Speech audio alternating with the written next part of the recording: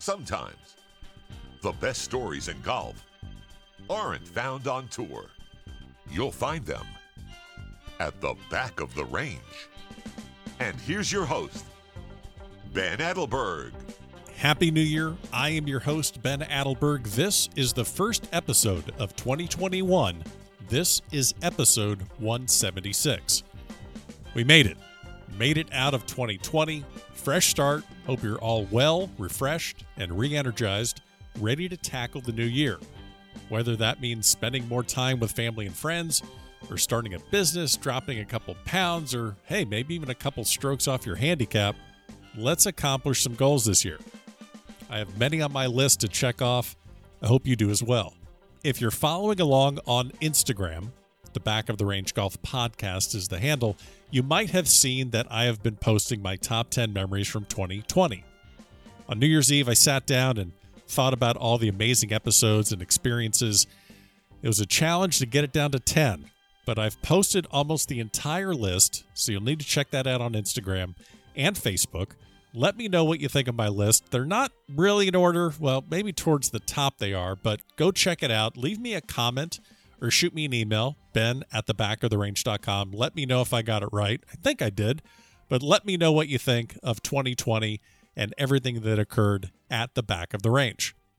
The other thing that I did on New Year's Eve was post a picture of one of my trucker hats and a glass of bourbon. It was my last drink of 2020. I'm doing dry January, like many of you might be doing as well. Is this a cry for help? No, it's not. Is it a reminder that I have trucker hats available for sale? Maybe. Yeah. Well, yes, it is. But I was sitting at 175 episodes on December 31st. I had just posted the recent Cole Hammer episode. That was 175. And I thought, what would a crazy goal for 2021 be? Well, I posted 66 episodes in 2020.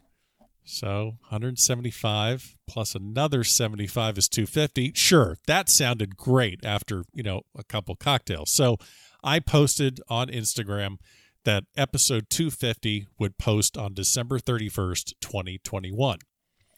Then I woke up the next day and saw what I did. You ever wake up the next day after a couple drinks and realize you might have made a crazy or odd decision the night before? Don't answer that.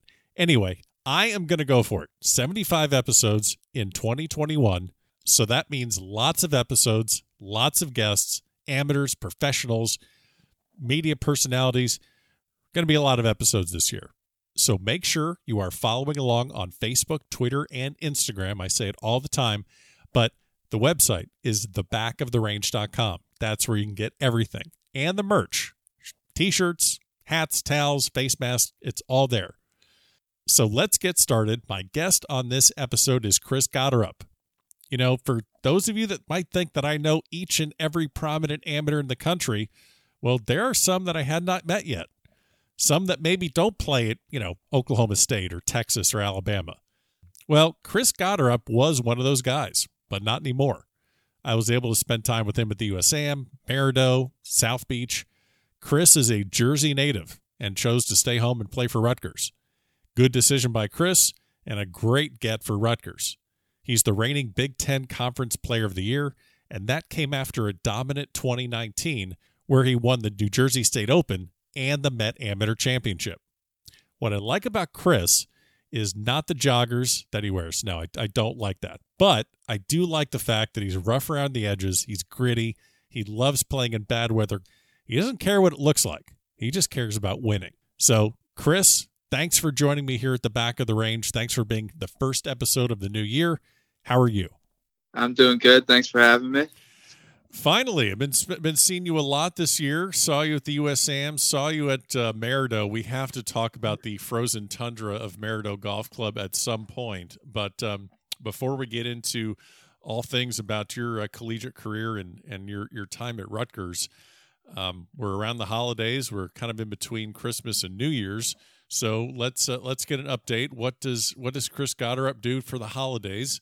And tell me what your plans are for New Year's Eve.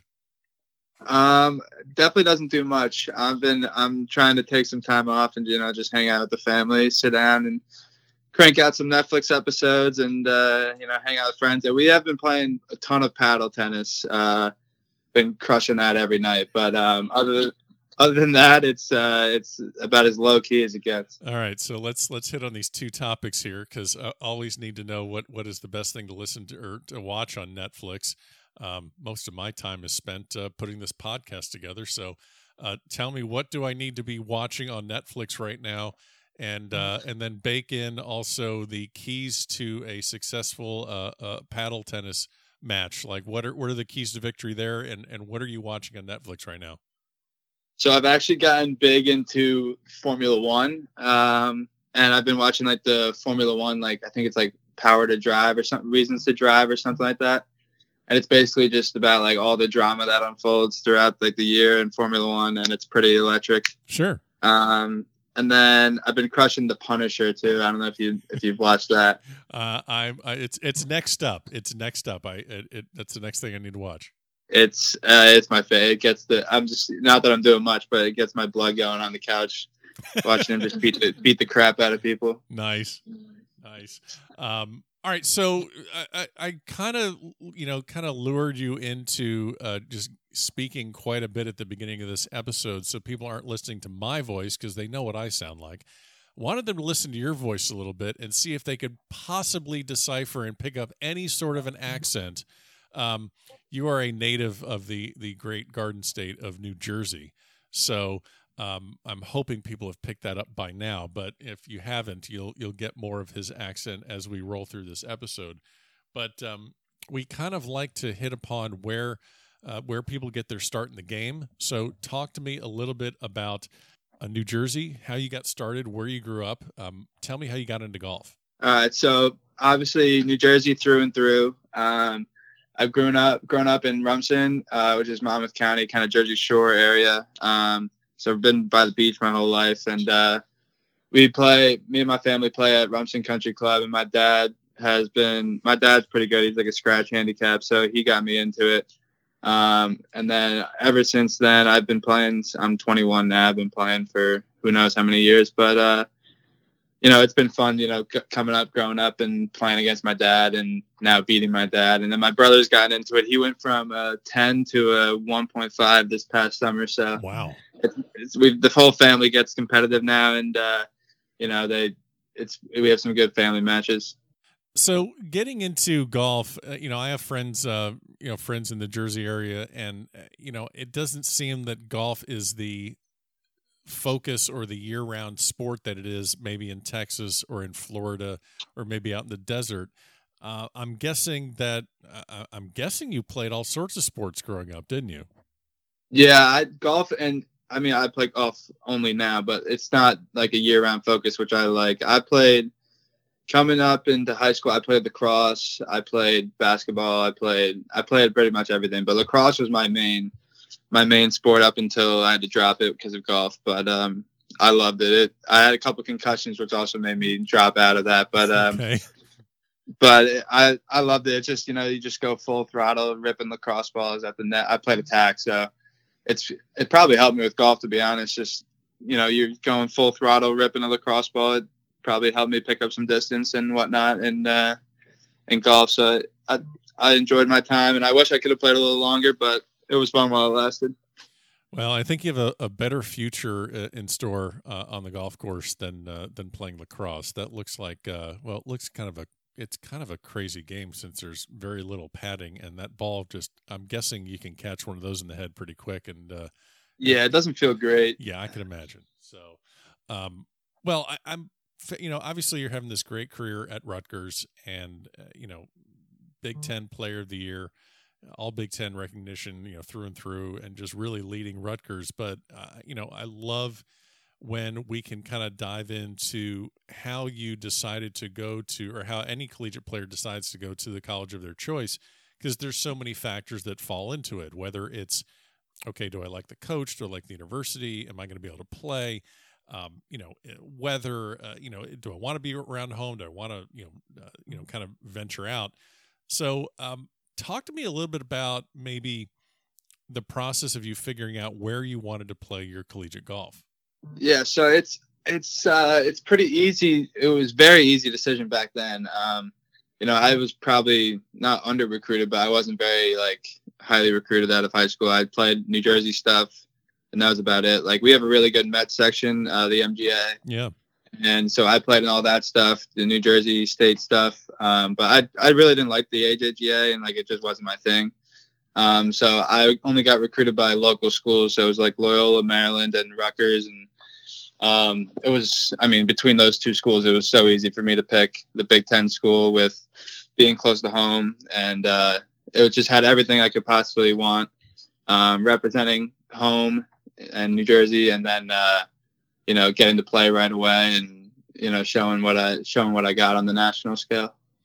So when obviously they're going to understand what the weather's like in Jersey or anything in the Northeast. You do not have the luxury of, hitting balls year round in 70-degree weather and having perfect conditions. I've spoken to several players from the Northeast, whether recent players or mid-ams that went to college in that area, and they would just basically tell me, not horror stories, but you have some pretty tough conditions when you're trying to work on your game and compete against players that are at a Pepperdine or a Florida or a Texas. So how do you get your game in order to go compete on the national level when your practice, not to say your facilities, but just the dynamic of the weather, that's adversely affecting your ability to compete, I would think. Yeah, it's kind of interesting because there's part of me that likes, the cold and, having that like 2-3 months off kind of from tournament golf. But obviously now that there's a couple big events that happen during that time span, it's kind of tough to really shut it down for the winter. But, I like being able to just, put the clubs in the closet for a little bit and hit the gym and, play all these other different things that I don't necessarily get to do during, a normal college season or whatnot. But, I think it's helpful because whenever we get to, let's say Ohio State's event and it's 40 degrees and windy and whatnot, I've grown up playing in that for who knows how long. So a little smile comes on my face when I get out of the van and, it couldn't be more shitty outside with the weather and whatnot. So, and like you mentioned Merida earlier, that was, perfect for me, ideal conditions. And I kind of like that a little bit. So for people listening that are, anyone that's going to be trying to play any sort of golf, whether they're, playing at a high level or just kind of getting a game with friends, at their home club, we're not exactly heading into the best of months weather-wise throughout the country. So, let's take advantage of your expertise in playing in shitty conditions, as you said. What do you do to get the most out of your game when the conditions are not exactly ideal? I think it's just, a lot of it's mental. It's just, you got to be able to handle the cold. So one of my things actually is it's 30 degrees out right now at home. I drive with the windows down at all times. Okay. So I'm just constantly, getting ready for the cold and the wind and whatnot. So that's my thing that prepares me for when I hop on the course and deal with the cold weather and the wind. But it's just, you got to play smart. Pars are a lot more valuable when it's 30 degrees rather than lighting up a golf course. So I think it's just being able to handle the cold and just being able to change your the way you attack the course and, a little safer, but equally as effective based on how the weather is going to result in scores. So if you have a smile on your face when you see the weather kind of turning to shit, I'm guessing you even have a bigger smile on your face when you're seeing your playing competitors and either A, they're not dressed appropriately for the conditions, or you can just see their frustration. Can you think back to a time, whether it's either match play or medal or any type of a tournament, where you see someone rolling up and you pretty much realize, oh, I got this guy. He's not even prepared for this. He didn't know what he's doing. Yeah, even Merida's the most recent. Like, we pulled up, me and my buddy who was caddying for me, we were like 11 something tee time. We pulled up and two kids were walking to their cars, called it quits after after 9. So I was like, oh, this is perfect. Okay. But there's no real like. I just like I like the challenge of match play, and I think it's much more enjoyable than stroke play because it's just 1v1 and everything that's happening, and especially when it's cold, you see kids with the mittens on or whatever, and they're just struggling to find their rhythm in the cold, and we're just me and my buddy are out there having a good time. We're just rolling with the punches and see what happens. What is the coldest weather you've ever played in? Ohio State, probably my sophomore year. It was like 35, maybe 40, and just pouring rain the whole time. It wasn't that cold temperature wise, but like my body was shutting down as each hole progressed. Yeah. So when you go down and play in really warmer temperatures, do you find it hard to adjust when you go to events like that, or is it pretty much almost like a vacation for you? Yeah, it's tough it's both. It's a vacation, getting some sun in, but it's also tough to adjust, especially coming from hitting inside and, the ball just goes a little further, different grass. That's the toughest thing is the chipping around the greens and stuff, short game with all the different types of grasses and stuff, because we're used to just straight bent grass up here. And it's my favorite to play on because it's so perfect. But, you get the kind of tough little scrappy Bermuda grass, and it kind of throws you for a loop every once in a while. Oh, yeah. Yeah, as a Floridian, I'm used to Bermuda. So whenever I come up to your neck of the woods and, I remember playing up in Illinois and just, greenside chip shots, I just could not figure it out because you pretty much hack it out with Bermuda and it comes out nice and soft. And so that's definitely a challenge trying to get used to that. All right, so let me kind of dive into something that I noticed with one of your social media posts, which I thought was really interesting. And we don't talk about politics on this podcast, but we can't avoid this pretty incredible photo I see of you and John Daly and President Trump. And you don't normally see that quite often online, and I'm guessing this was at Trump Bedminster after you won the New Jersey State Open. Is that correct? Yeah, it was a couple months after. I was just hanging around. I was playing with one of the members there in some whatever tournament, and he happened to be there, and it was pretty funny. It was one of the craziest moments. You usually meet people and it's just kind of whatever, but like, right. My heart was like, it didn't seem real at the time. Especially with throwing Daly in there too. Oh gosh. Those two, that's a reality show waiting to happen right there. Yeah. It's just insane. So I've been to Bedminster a bunch, but whenever Trump's there, it's like, you would think you're in a war zone. There's people everywhere, snipers everywhere, you're getting patted down everywhere. So I had to go through like a 5-minute security brief before I even got to shake his hand. Wow. But it was awesome. He couldn't have been nicer. We talked a little bit about the course and the tournament, and it was just so cool. So was Daly as well behaved as he looked in that picture, or was he? I'm kind of wondering if I wanted to spend the day with someone, and I'm not going to make you choose, but I don't. That's a real tough one, I think. For just like the fun value, like I'm almost thinking I'd rather hang out with Daly. Between the two of them, yeah, I don't know. It's tough. Daly, I feel like Daly's way more public. I feel like Trump, after meeting him, I think it'd be hard to turn down Trump. Sure. But, Daly's just a wild card. So it would be a ton of fun either one of them would be one of the greatest days ever. But, he was slugging his Diet Coke or whatever it was. Uh-huh. And had his whole outfit going. It was pretty cool. Who on the Rutgers team would most closely resemble, not just in looks, I'm talking about more like personality. Who on your Rutgers team, this is a good chance for you to throw someone under the bus, but who would most closely resemble John Daly? It's got to be Hansen, Brendan Hansen. All right. who actually was my high school teammate as well, and now college teammate. All right. Now, give me a little backstory. Why does Hansen kind of fall into line with Daly? I mean, is it? He's got the body type for it. That's number one. Number two is he's got the most wild swing you've ever seen in your life.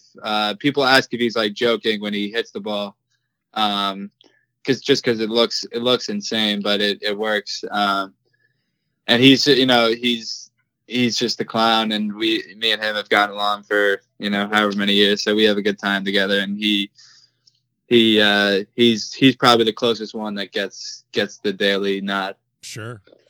So you're talking about body types. Perfect segue into this part of our conversation. So, as I like to do a little bit of research and get a little bit prepared for my episodes and my guests.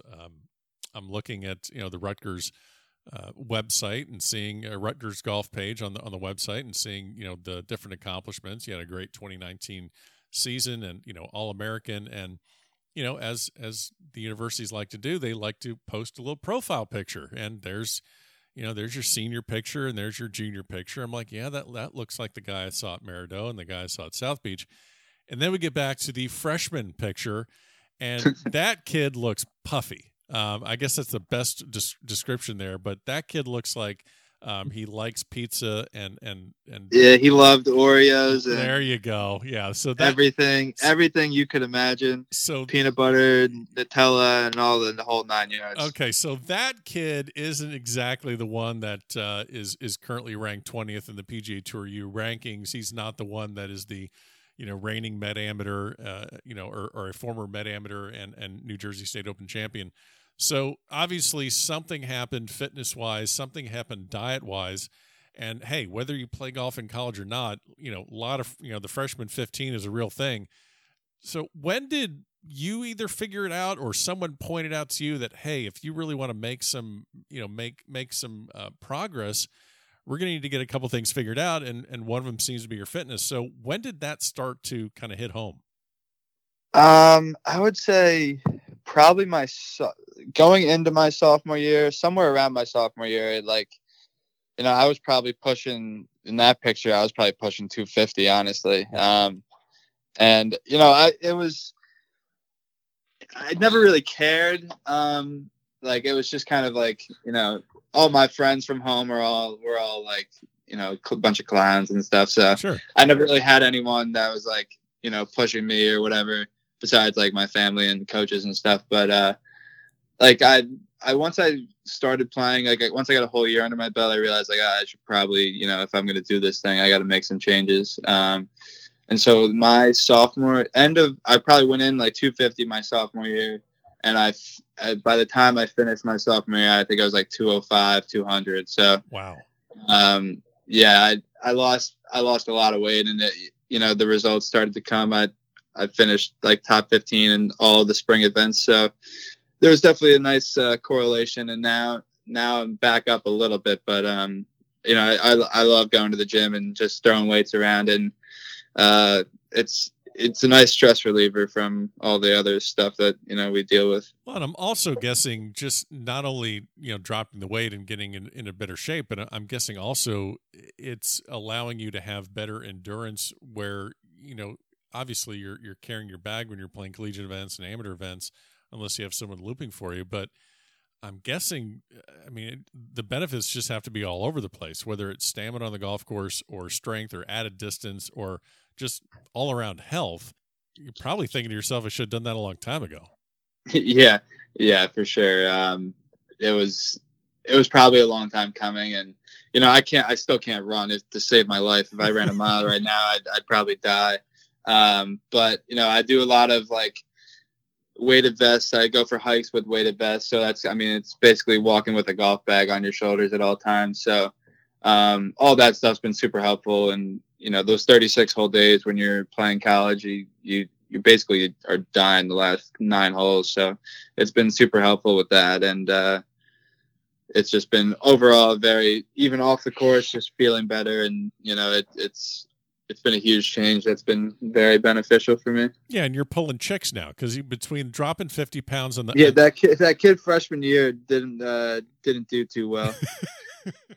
It's so funny. One of the previous episodes was Julian Perico, and yeah, he was talking about that too, where he's having a tough time. Also, I can't believe you guys are all coming on here looking for help. I don't know why you're asking me for advice. I can't help you, but so what is obviously with COVID, the lockdown, so to speak, campus life is not at all what it used to be. What has been probably the most frustrating part of COVID for you? I mean, obviously you have your health and that's the most important thing, but what has been the most frustrating part of your collegiate existence without, during COVID? Obviously not being able to play is tough. Hopefully we'll be good for the spring. I think we will, but I think it's just tough. Like, you're not even going to class, you're doing all this stuff and probably not even learning anything, just doing it on my computer. But just not being able to see like people who I normally see. And I'm, not that I love all the guys on the team, but when you're around them for 3 straight months and you don't see anyone else, it drives you a little crazy. Sure. Everyone starts to hate each other a little bit, but my buddy, I have a couple buddies on the football team and not even be able to just go say hi to them, and everyone's kind of on eggshells a little bit. It's just weird. Yeah, I think that's kind of that's pretty consistent with just about everyone right now, where just the normal day-to-day things you just can't really do anymore. Yeah, and usually at school, you walk to class, you see 2,000 people at least, and it's just nice to see people, and now there's just no one. So you are heading into your senior season, basically. Is it one more semester, or what have you decided to stay another year, or do you really know what your plans are right now as far as for the next year? As of right now, I'm just doing the spring, and we'll see what happens after that. I'm definitely open to the 5th year, but it's hard to say with all this, all the ranking stuff going on and whatnot, to make a decision right now would be kind of dumb, I think. But yeah. So I'm just going to hang on and see what happens. Well, and with PGA Tour U, like I said earlier, you're ranked 20th, and that's, I mean, when that thing came out, obviously it's the guys at the top 5 that are going to be getting a Korn Ferry card, but also there's 15 other spots, and I'm guessing when that thing came out, you're thinking, wow, this could be a nice little way to pave my way to a professional career. And you have played in a Korn Ferry Tour event in the past. So what did you possibly see out of that Korn Ferry event that you took with you moving into the rest of your collegiate career? It was fun. It was in September, first week of September, I think. So no fans, it was nothing. It wasn't overwhelming, which was nice. Usually, right. It just seemed like another college event, to be honest, just plus a couple people on the putting green that you watch on TV every once in a while. But, it was nice. It wasn't, I played okay, not what I wanted to do, but it was comforting to know that it wasn't overwhelming. I could definitely see myself there, and it definitely added a little motivation just to try to get back there. Hopefully, once school's over. Now I know that you obviously working with your coach, obviously people that are supporting you at Rutgers, but I'm wondering, are there any people outside of the Rutgers family that you go to for, perhaps even professionals that you go to for advice, or maybe some of the things you're trying to pick up and learn as you get closer to, exploring a professional career? Are there people that, any pros that you've spoken to, or any conversations that you've had that you think are going to help you? Yeah. So, So I obviously have all the people at school and whatnot. But I also work with this guy Jason Birnbaum up in New York, and he teaches a couple guys. And so one of his main guys is Roberto Diaz. And so me and him have a group chat with Jason, and we, I get a taste of the tour life with him, just talking to them, and it's kind of nice just to hear things and hear what happens and whatnot. And also my assistant coach, who is now, back home, not working, but he was Roberto Castro's brother. So I played with him, and, I bounce ideas off of them. So it's nice to just get, some actual real deal advice and lessons and whatnot, and those are people that, you know, you can trust because they've seen it all, and, you know, they have some nice stories to tell and, you know, lessons to give. So not to put you on the spot, but can you think of one of the stories that you can share? Well, we had lunch with Castro, and he was just talking about, like, it's different when golf becomes like your job, and he had a tough time dealing with, like, the pressure of, you know, I actually have to, like, feed my kids with this. Right. And he just said, you know, it took a while for him to get over that hump and, like, to, you know, kind of de-stress himself in those scenarios. And once he did that, he started making, you know, the East Lake finals and whatnot, and he started playing really well. So he said it all takes time, and, you know, if it's meant to be, it'll happen. But if not, you roll with the punches. So it's nice to hear those guys who seem pretty much like immortal to kind of come back to reality a little bit and talk about that stuff. Absolutely. No, I think that's great, because you're right. I mean, right now you're an amateur, you're playing collegiately, and, you know, the worst thing that happens if you, you know, have a bad tournament is maybe your ranking falls a little bit, but, you know, you still got a roof over your head and you still got food on the table. So you don't have to worry about those things quite yet. Yeah, exactly.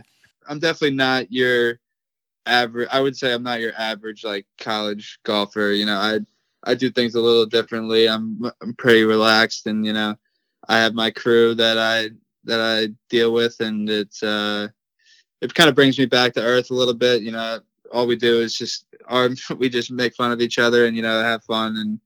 And it's nice to just, you know, have those, you know, clowns that you've been with for who knows how long to just, you know, mess around with. It sounds to me that you're, like you said, not the typical golfer. I'm guessing you don't want to talk about golf all the time.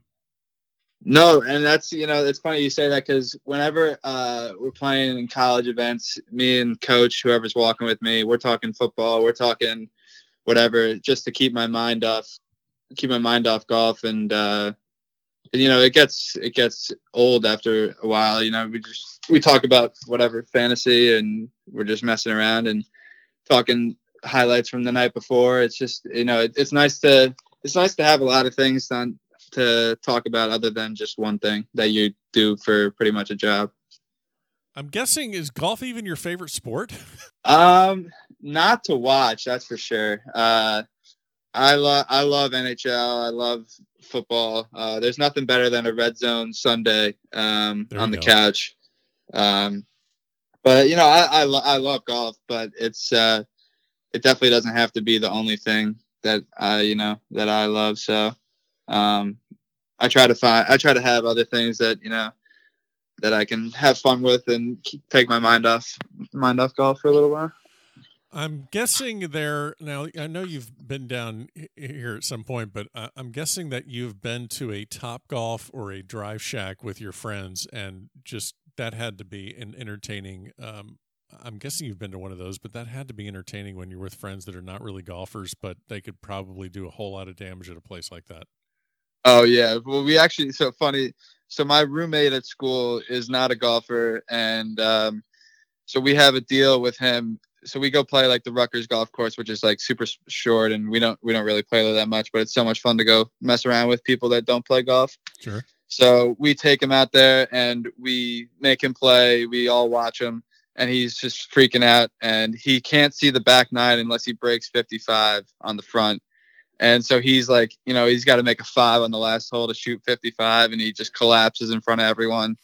And so it's funny just going to see all those guys play golf, and they don't realize how hard it is, and it's funny to see them struggle, and, you know, it's just a good laugh. What are some of the best courses that you've played in the Northeast? That I mean, you know, there's so many great tracks up there. I mean, you know, whether it's Pine Valley, whether it's Philly Cricket or Trump Bedminster or anything in between. But what are perhaps people thinking, oh, the Northeast, it's cold, I don't want to go there. What are maybe some of the benefits of being up there, being so tied into the Met, and also playing for Rutgers? I'm guessing you've had some pretty unique circumstances and some neat experiences.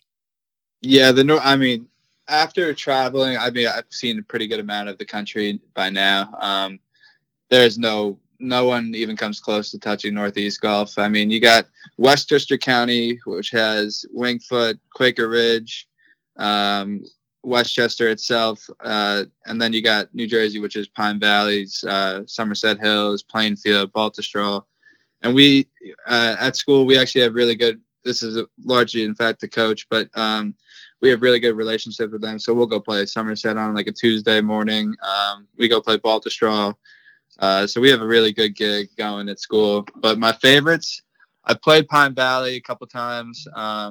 It's all-time good. Friars Head is probably my favorite.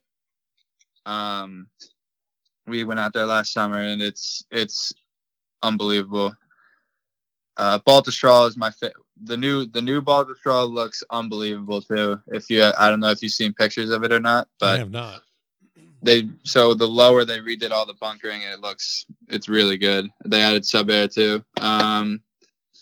There's just so many. It's hard to, I could go on for 20 minutes about all the courses, but Trump Bedminster is really good, and there's so many. And I love coming back home, and especially when a tournament's hosted anywhere, especially like the Met, the Met Am's at Plainfield next summer. So it's just nice to be home and play all these cool places and, see people you run into often at these places. And it's just a nice, it's like I don't know, not a fraternity, but like there's a bunch of people that all know each other and are very friendly.